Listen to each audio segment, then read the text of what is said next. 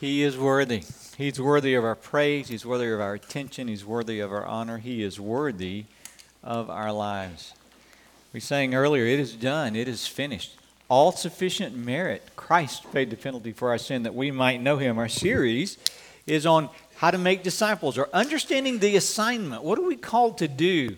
It is not sufficient to recognize that we've been saved by grace and that we have a relationship with God, and then check, that's done, and we're done completely. And we could just go to heaven at that point. But there is a task to accomplish. There is an expression of Christ's life in us that he lives through us as his children. It's defined in the Great Commission. Go ye therefore and make disciples of all nations. It is bearing witness to Christ, as Jesus told the disciples right before he ascended to the throne. The work which I've begun, you will continue. After the Holy Spirit has come upon you, you shall be witnesses of me in Jerusalem, Judea, Samaria, and the uttermost parts of the earth. I will tell you one of the things, occasionally we get questions and people will ask, what are you most afraid of, or what irritates you the most, or what's the thing you have the biggest problem with? And for me personally, I went through a personality assessment, and they said, what's your biggest fear? And I said, incompetence. Does anybody else fear incompetence? Do y'all know what I'm talking about? Okay. The fear of failure, the fear of not being able to accomplish something, the fear of not being able to do what we're called to do. Can I welcome you to a great and glorious truth? We are incompetent. We are not dependent upon the flesh to save us. It's not simply a decision that we make. It's not simply a prayer that we pray. It is when the Holy Spirit wakes us up, draws us to Christ, and births us into his family. We do decide, we yield, we commit, we surrender, enabled by God working in our life, and he makes us into a new creation. And so many of us who are disciples can say, Christ is enough for me. He is all I need.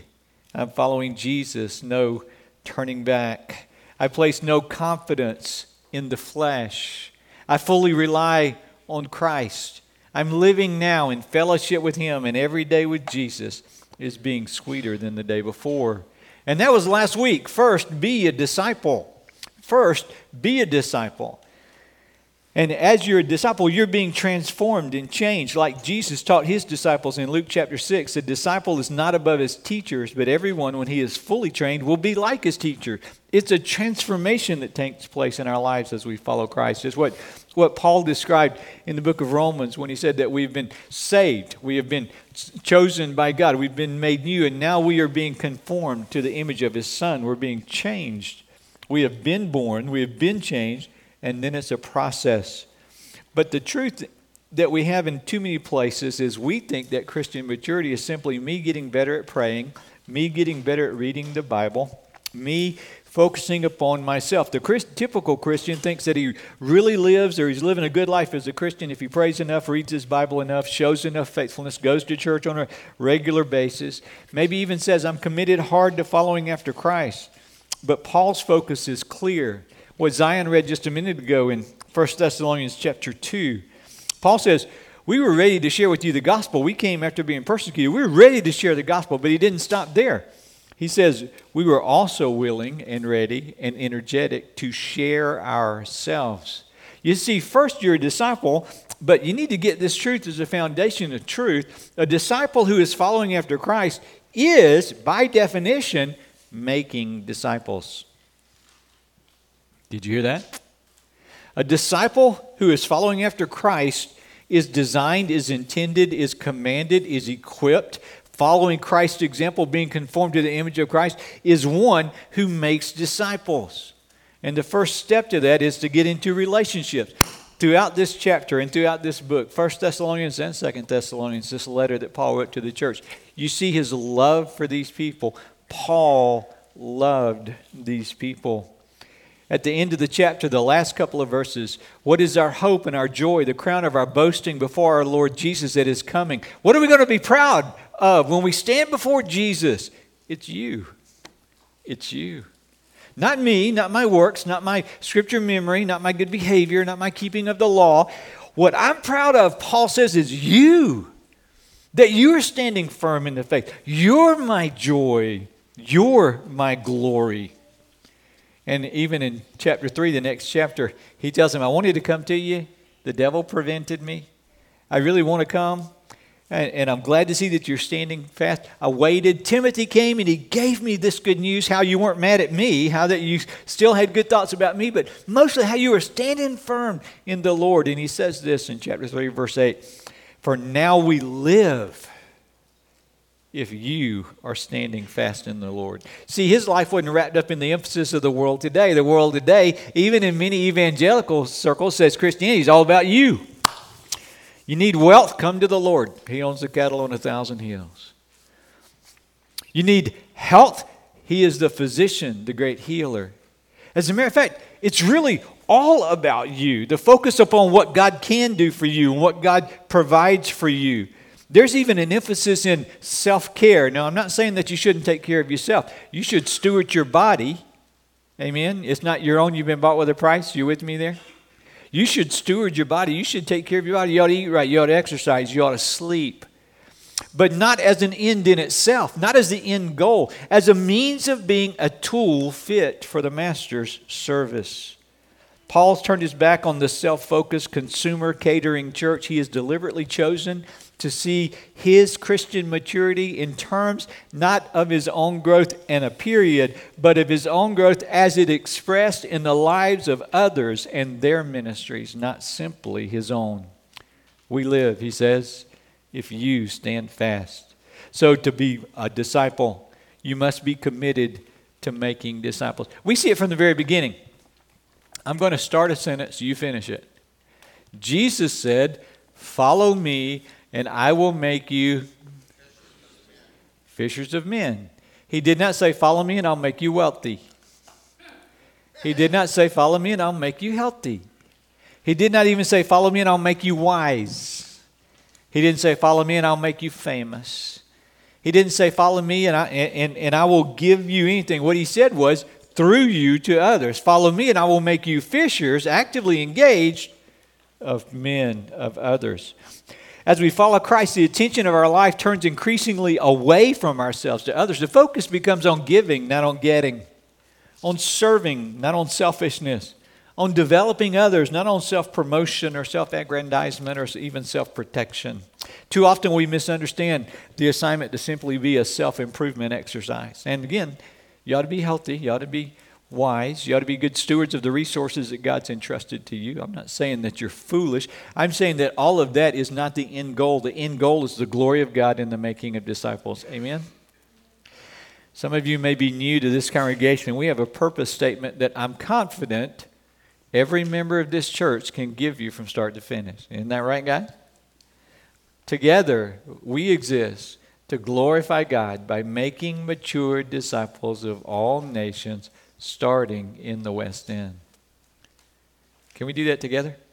Together, we exist to glorify God by making mature disciples of all nations, starting here in the West End. You see, the reason that we write that down, the reason that we repeat it, the reason that we want this in our very DNA, we don't simply want to receive. We want to receive in order that we may pass it on. 1 Corinthians chapter 10, verse 24, listen to the heart of Paul. I'm going to give you several statements that are made throughout the New Testament.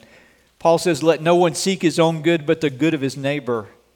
In the second letter to Corinth, he says, have you been thinking all along that we've been defending ourselves to you? It is in the sight of God that we have been speaking in Christ. He says, I'm preaching. My whole ministry is all for your benefit, for your uplifting, beloved.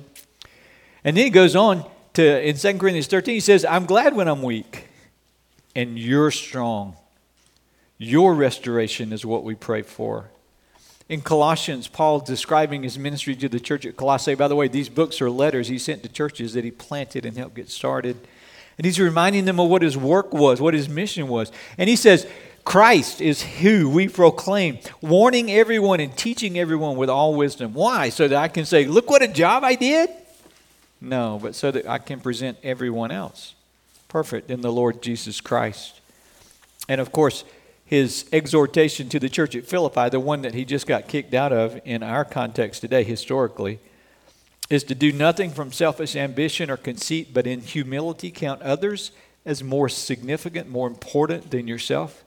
Let each of you look not only to his own interest, but also to the interests of others. So a true New Testament Christian, a disciple who's walking after Christ, is one who advances another person in their walk with Christ. Pretty simple, right? Sunday School 101, we can check that off the list. We've got it. But here's the question I have for you. Who can you point to and say, that's someone who's closer to God because of the time I've spent with them? That's someone who knows more about how to read and understand the Word of God because of the time I've spent with them. That's someone who can pray and enter the throne room of Christ because of the times that we've prayed together. That's a person that I know serves and gives selflessly because they've seen it in me. And they're imitating or they're emulating or they're modeling or they're following after. And they're closer to Christ because of the time we spent together. And so what I want us to do this morning, I want to give you some very simple steps. None of this is rocket science. It is throughout Scripture. I want to give you some very simple steps that we see in Paul's relationship with the Thessalonians, but you also see it with Epaphras, and you also see it in Philippians. You see it with Timothy. You see it with Titus, not only in his letter to Titus, but in the record that we have in Acts. You see over and over again Paul investing his life in crowds, but also in a much smaller context with a few people at a time, where he's pouring his life into them so that they become fully developed, fully devoted, fully grown followers of Christ. And so here are some simple steps for us in how to make disciples. You ready to take notes? All right. First is, I will make disciples by setting the example. Setting the example. You may want to call it modeling. I will make disciples by being examples that people can emulate. Well, again, I told you this before. I'll tell you again what I love. One of the things I love about 1 Thessalonians in this letter is in this very short book, 5 chapters, there are 11 times he says, you know, you remember, you were witnesses. I was there with you.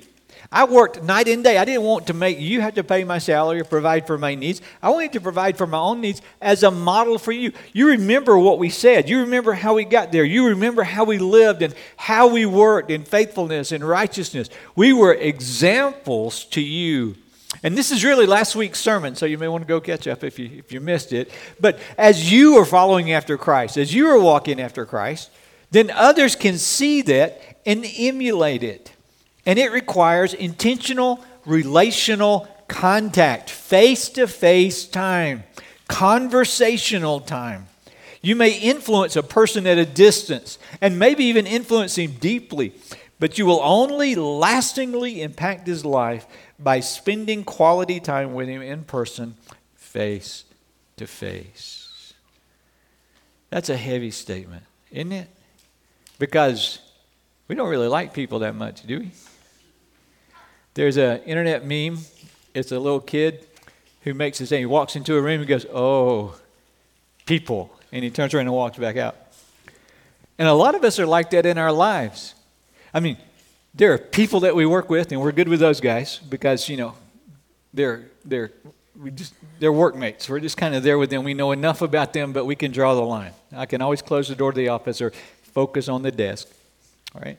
And then there's family. Of course, you can't escape family. They're just there. You eat together, you share time together, but sometimes, you know, you need a break. And then we feel like, all right, I'm around people here and I'm around people there, and now I just want to kind of draw in and close up and separate. And I'm not saying that you don't need times of solitude. How many of you are introverts? Just some indicate. Look at that. Like attracts like. So am I. And when it comes to being an introvert is someone who gains strength from solitude. I'm amazed how many people. Do that again, just so I can get some sense of it. Wow. An introvert is someone who gains strength and refreshes and recalibrates from solitude. Do you like being alone? How many of you read or listen to music? Look at this. Oh, man. I got to tell you, one of my biggest challenges as a pastor is I have a study right back over there that I can close the door and I can put down the blinds and I can open my books. And what happens when somebody knocks on the door? Let's just say my initial response is not joy. And I have to learn and continually have to learn and have had to learn that, Lord, the knock on the door is why you've placed me here. The knock on the door is not an interruption. The knock on the door is an invitation to ministry, to connect, to care, to talk, to communicate. And in a world where we get our social context through scrolling through reels or looking down Facebook or following along on Instagram, in a world where we can isolate ourselves and still have some sense of social contact, I'm going to tell you, listen to me, I love you. If you aren't spending time with somebody face to face, living the life that God has put in you, transformed so that they can observe it and so that you can share life with them, you are not making disciples. Not to the extent that God calls us to. And you say, well, wait a minute, I'm in a class. The class makes disciples. Isn't that what's necessary? Spurgeon described it like this. He said, imagine, young preachers, that you are to fill every person out there is like a small bottle, and you're to fill every one of those bottles. And the pulpit's like having a bucket full and throwing it out, trying to fill every one of those bottles. Compare that to sitting down one person at a time and being able to fill that bottle. Which is the most efficient, effective? Which is the way that actually fills the bottle that makes a disciple? So I'm going to encourage you. You've got to spend time together. People can't imitate you if they don't see you. You can't be the example if you're not observed. How many times does Paul say, imitate me? 1 Corinthians 4:16, I urge you then, be imitators of me. 11:1, be imitators of me as I am of Christ. 1 Thessalonians 1:6, you became imitators of us. 2 Thessalonians 3:7, you yourselves know how you ought to imitate us because, and here's a practical example, he says, when we were there, we worked hard. There's your example for you to follow. Hebrews 6:12, I'm writing these things to you that you may not be sluggish, but imitators of those who through faith and patience inherit the promise. Philippians 3:17, brothers, join in imitating me. 2 Thessalonians 3:9, to give you in ourselves an example that you may imitate. Do you guys see it over and over again? Paul says, I'm here in you, in your crowd, in your midst. I'm living among you in order to be an example for you. Can I give you just another experience, personal experience of my own? Years ago, before I married Suzanne, so it was a long time ago, I went on a mission trip to Puerto Rico. And I was working with a man named Bob Bell. Bob Bell was the missionary in Puerto Rico, and we were working with deaf people on the island there. And again, I'm young, no knowledge of anything. First time I'd ever been there. And I flew out of New Orleans and went to Puerto Rico, flew into San Juan there at the airport, and he had told me, I'm going to come by and pick you up. And so I got my bags and I went to the pickup area and I waited, and I didn't know who he was, and so he was going to have to find me. I told him what to look for, and so I'm sitting there and people come, and for the first hour, 2 hours, I'm looking at pretty much every face. And I'm thinking, well, maybe he's just walking past me, so I'll just sing in sign language because, he'll spot me then. And 3 hours passed, and then 4 hours passed, and then 5 hours passed, and then 6 hours passed, and the sun was setting, and we were in San Juan, Puerto Rico, a place I'd never been before. People spoke Spanish there. I don't speak Spanish very well. And there we were. And then about 8 hours after I arrived, this van comes squealing up to the curb. And this guy jumps out, and he looks a little bit harried. And he says, are you Marty? I said, yes, I am. He says, I'm Bob. Get in the van. And I go get in the van. I said, I don't know if you got the message, but, I've been here 8 hours. And he said, yeah, and I was on the way, but man, somebody called and I went over here and did this, and then I found out from them that this other person was in trouble, and I went over there and I had to address that, and that was all the way in Arecibo, and it just takes a while to get here from Arecibo, and so I knew you were here. I figured you'd still be here when I got here. And I'm looking at him thinking, buddy, I thought we communicated well. We had some expectations. Well, then he puts me in the van and he drives me up to Caguas, up a mountainside. We pull into a family's driveway, and he says, this family have an adult son who is deaf. His name is Nelson.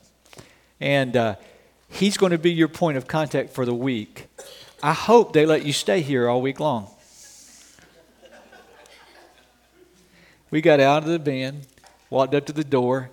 Bob knocked on the door. They came, very nice people, wonderful. They knew him. They knew Nelson. And Bob said, this guy's here. He's going to do Bible studies in your area all week. I'm going to give him a van. I need you to house him and feed him. And can he use your garage for a worship center? And he needs a place to stay tonight. And, of course, they were like, sure, that'd be great. Come on in. And it was a wonderful week. But we got there that night, both at the beginning of the trip and at the end of the trip. And Bob said, I want us to pray. I want us to pray for your experience. I want us to pray for God to be effective and to work. I want us to pray for Nelson and his family, but I want us to pray for the deaf in this area, that God will use you for his glory. And I said, that's great, man, let's pray. And so we went back in the little bedroom they had reserved for me. They kicked 3 kids out so that I could stay in the bedroom. That's a whole nother story. I'll tell you about that at some time. And we knelt by the bed, and Bob said, you pray first. And so I just prayed. And I said, Lord, thank you. Thanks for getting me here safely. Thanks. You know, I prayed what I would call a typical prayer. I pray that you'll work through me, you work through them. And then I said, in your name I pray, amen. And I thought Bob would pray the same sort of prayer. And for a while there was just silence. And then Bob began to pray, and he began to pray praises. And he began to quote scripture and whole psalms and ascribe glory to God. And to remind us of who we were talking to. And then he began to pray for people, and he called people by name. And it wasn't, Lord, bless Nelson, but it was, Father, thank you that you drew Nelson, that you saved him, that you gave him new life. Thank you that you live within him, but now he needs to be taught and he needs to be trained. And he began to pray. And very few times in my life have I been in the company of someone who prayed like he prayed. And honestly, my first thought was, we're going to be here all night.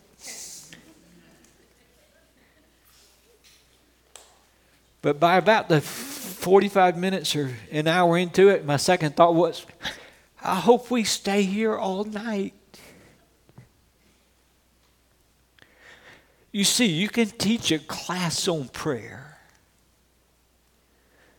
Somebody needs to hear you pray. So you model what it means to be a believer, to be transformed.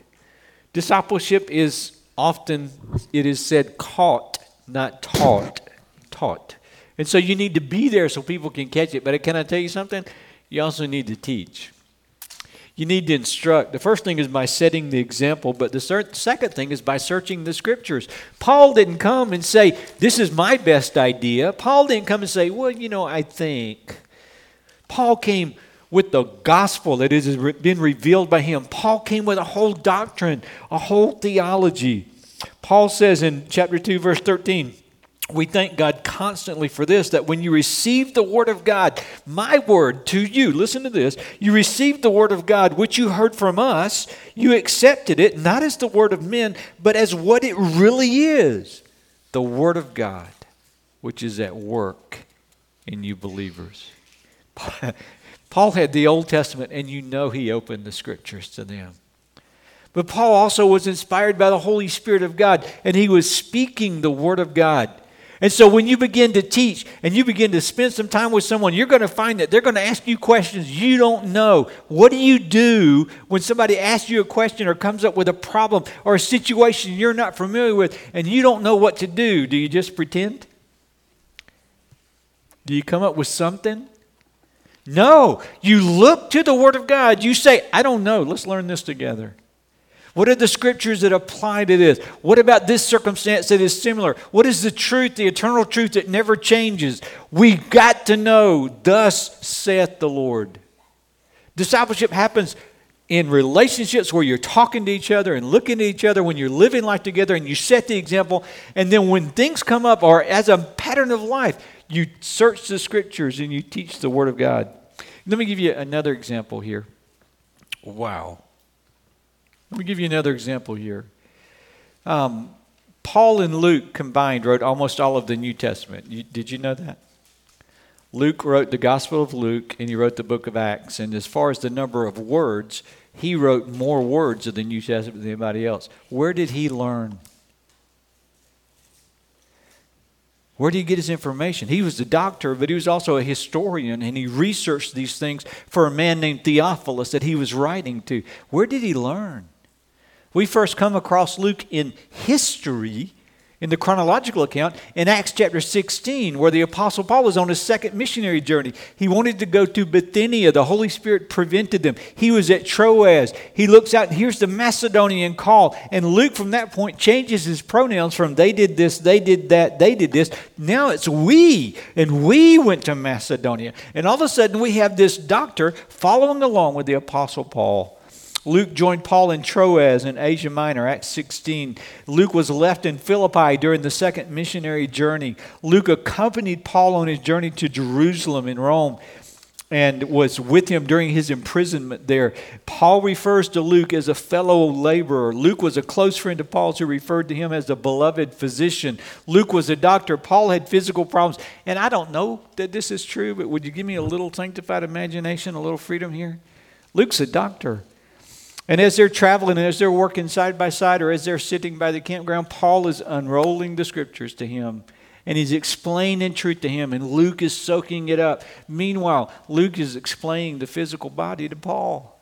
Luke's a doctor. He's treating Paul. What is Paul's most often used analogy of the church in the New Testament? The body. And how the body functions.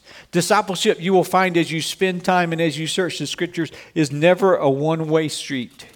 It is always give and take. It is always back and forth. And by the way, it's not enough that you simply teach the words of God. You need to disciple people on how to study the Word of God. How do you read Scripture? You guys ever read the Bible and got to the end of the chapter and you scratched your head and you thought, I didn't get any of that. You ever been there? Don't lie. You need to sit down with someone and you need to say, look, you need to understand the context. Here's what's happening in history. And as you read it, here's something you can look for. What did they hear and what did they understand? What does this tell us about God? What does this tell us about us? What are the eternal principles? What did it mean for them and what does it mean for us? And you walk through the process of searching the scriptures and how to read the Bible so that you are equipping people. And now we come to really the point. By the way, y'all won't be mad if we only make it through the first 3 of our 5 points today, will you? Yeah, the first 3. Let's go to the third one. Another way that you make disciples is by serving together. Because when you search the scriptures, you know what you're going to find? You serve together. You serve together. What you learn, you put into practice. Galatians 5:13 through 14. You, my brothers, were called to be free, but don't use your freedom to indulge the flesh. Rather, serve one another humbly in love, for the entire law is fulfilled in keeping this one command. Love your neighbor as yourself. So you are set free in order to serve. How about that? You're set free in order to serve. The Son of Man, Jesus, describes himself as not one who came to be served, but to serve and give himself as a ransom for many.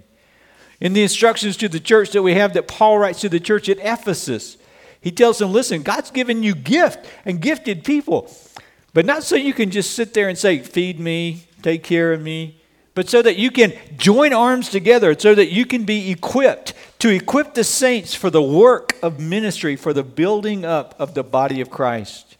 There is service and service to one another. 1 Corinthians chapter 12 makes it abundantly clear that there are varieties of gifts and abilities, one Spirit, varieties of service, but the same Lord, varieties of activities, but the same God who empowers them all in everyone. To each is given the manifestation of the Holy Spirit for the common good. Now I'm going to not preach these, but I am going to tell you what the rest of this outline is, because when you begin to serve, you're going to find that people will stumble and fall, and people will rebel. And so we need to support one another. That's what Paul says when he says, I was continually among you, encouraging and admonished you. Verse 12, we exhorted you, we encouraged you, we charged you to walk in a manner worthy of God.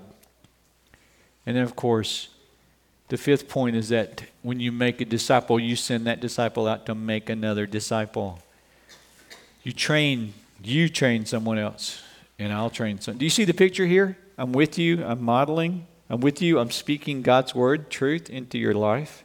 Together we serve, and what we learn we put into practice. And I'm going to need encouragement and correction. You're going to need encouragement and correction. So we encourage and correct and hold each other accountable. And then once you demonstrate the power of God working in you, go find somebody else and invest in them the same way that I invested in you. Now, for us, guys, this is right where we live. By the way, this is about half of the sermon. I'm going to finish it next week, all right? But this is right where we live. It's right where we live. You say, how can I make a disciple in this context? We have classes for that. We got a Sunday school class right there and a Sunday school class right there. We got classes back there. Well, can I encourage you to do something? Call up a member of your class this week and say, why don't we go get a cup of coffee and talk about what we studied this week? What did you learn? What was significant to you? What was meaningful to you? What is the truth that we need to hold on to? How can we encourage one another in this? And so you can connect in a small group, but I'm going to ask, who's your one person that you can commit 3 months to 6 months and say, this person I'm choosing to invest my life in intentionally so that they follow hard after Christ? Can you do that? One way that you find those people is to serve alongside of them. We're called to service. Every Christian serves. And so what we do here in this church is we have ministry teams that we connect people with service. And you see them. You see them all over the place. There's people out there working in the parking lot. There's people at the door when you come in. There's people who are preparing food. There are people who've been preparing lessons and studying and praying for your children and taking care of your babies and instructing your children. There are people who are teaching youth. There are people who are teaching adults. There are people who are doing everything from cleaning the floors to leading and singing and counseling the Word of God and proclaiming the Word of God. And if you're a believer, you have a place of service. That's why it's important for you to find a church that's your church. A church where you can connect. A church where you can be faithful and consistent. And then, who do you make a disciple of? You make a disciple of somebody that's serving alongside of you. You invest your life into that person. You pray for them. You encourage them. You keep in touch with them with the goal that we glorify God by making mature disciples, by living life together with the desired outcome, being conformed to the image of Christ. Does that make sense? All right. So here's our calling. Here's our goal. To make disciples by setting an example, by knowing and teaching and searching the Scriptures and applying them to our lives, which results in our serving. And as we serve, in our support and encouragement and admonition of one another. So that more and more and more. This is how Jesus impacted the whole world. Through 12 men. Amen. We just got the West End of Greenville and where we live. We just got the upstate. We can do this by the power of God, not confidence in the flesh, but by relying upon Christ day by day, minute by minute. Will you join me in a word of prayer? Father, I want to thank you for the privilege that we have to be yours. I thank you that you're sufficient, that you are enough. that you are all that we need. I thank you that through the blood of Christ, you have forgiven us and paid the penalty for our sin. You have raised us to walk in newness of life. We come to you in repentance and faith. You wash us, you cleanse us, you make us new. Father, I want to thank you that you've given us a task, not simply to be recipients, but to be channels. Not simply to receive, but to invest our lives in other people. So, Father, I pray that you'll help us to improve, to get better at, to identify who we can intentionally invest our lives in for a period of time, to speak truth to them, to model before them, to care for their spiritual well-being, to be a source of support and encouragement. Father, don't ever let us live in isolation. It's too easy to stay in the office. Too easy, way too easy. I pray that you'll do whatever is necessary to move us into the strong kind of relationships that you intend that we have for your glory. In your name I pray. Amen.